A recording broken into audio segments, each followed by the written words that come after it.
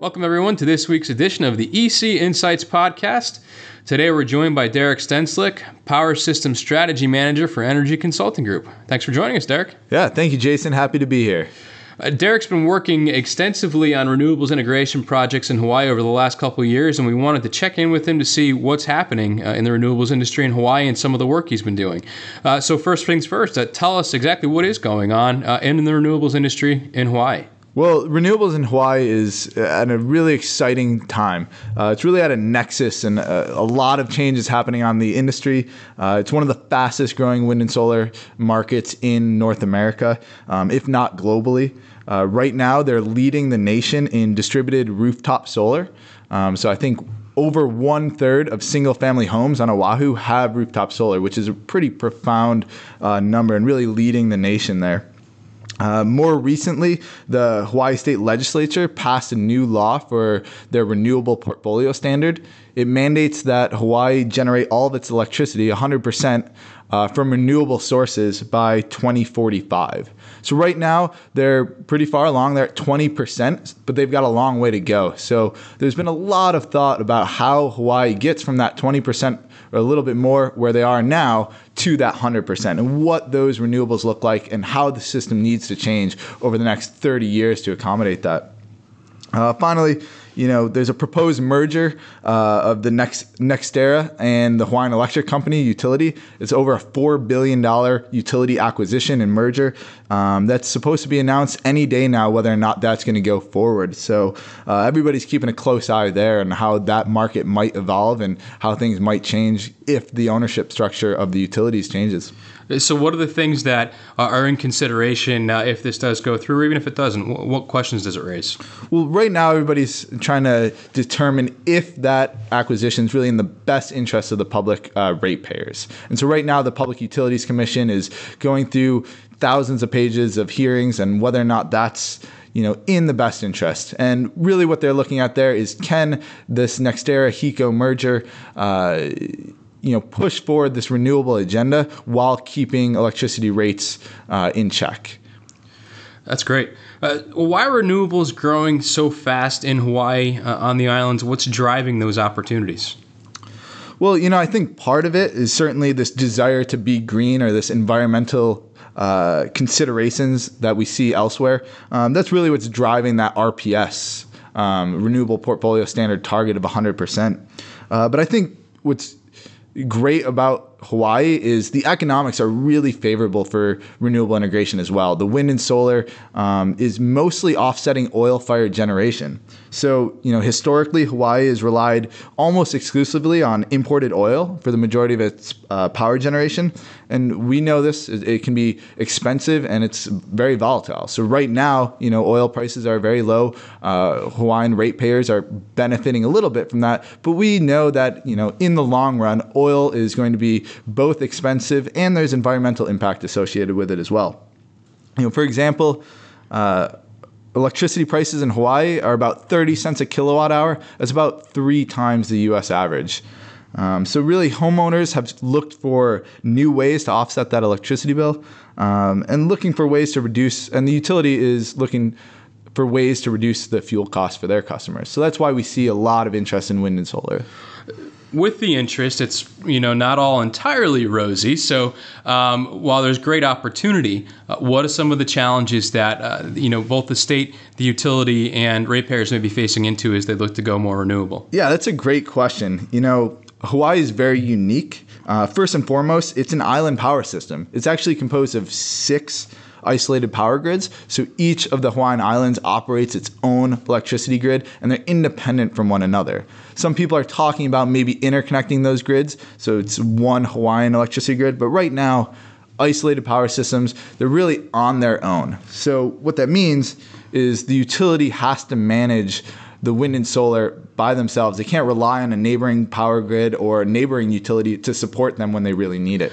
So explain the significance of that for a minute. As I think most folks that live on the mainland, like you and I, understand that the electric grid is generally interconnected across the United States. by and large, I think most people probably get that. Well, that means if there's, a system disruption, i.e., an outage or something like that in one part of, say, the country, it can rely on another part of the grid to back it up and be a stopgap for power. Is that the case in Hawaii? Well, unfortunately, no. So Hawaiian Electric Company, they operate grids in different islands, and they're responsible for maintaining that system balance on each of the islands, and they can't rely on one another. So, for example, if wind and solar drops off quickly, the grid really needs to respond quickly with other forms of generation. Here on North American mainland power systems, first of all, it's not likely that all the wind and solar drops off at the same exact time. In Hawaii, a little bit different. It's a very small geographic footprint, so the wind and solar tend to be highly correlated. They move close to one another. So you mentioned one of the challenges is the small geographic footprint in Hawaii, so if wind and solar drop off quickly, right, it's a bigger challenge than if it were on the mainland.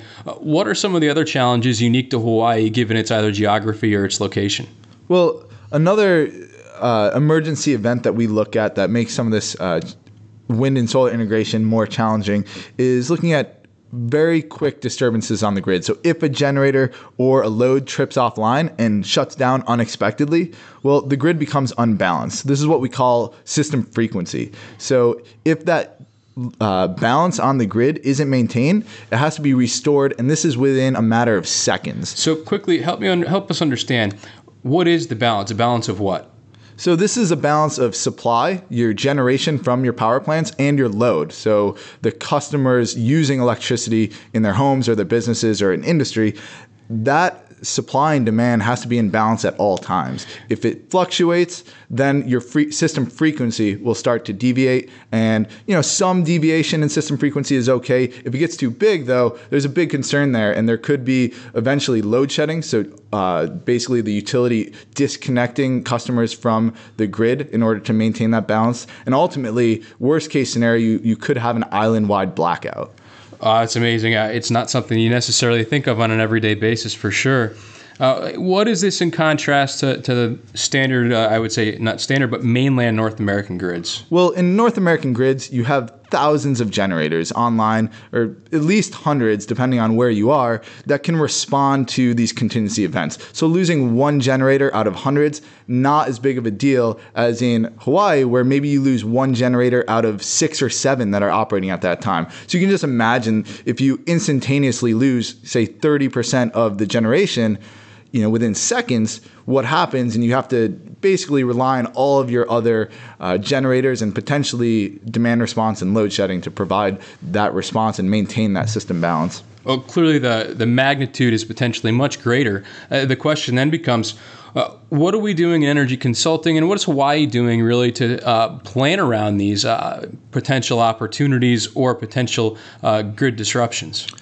That's a great question. And fortunately, GE Energy Consulting has been doing a lot of research and analysis on wind and solar integration for almost nearly a decade just in Hawaii, among other places. And most recently, we just completed a couple studies on grid stability, specifically around frequency response and about maintaining the system balance, and really making sure that as we bring on more and more wind and solar, we still are able to maintain the grid reliability at all times. So what we did, we looked at how the system operates over a full course of a year and looked at, well, what if we randomly pick times where we had this disruption occur?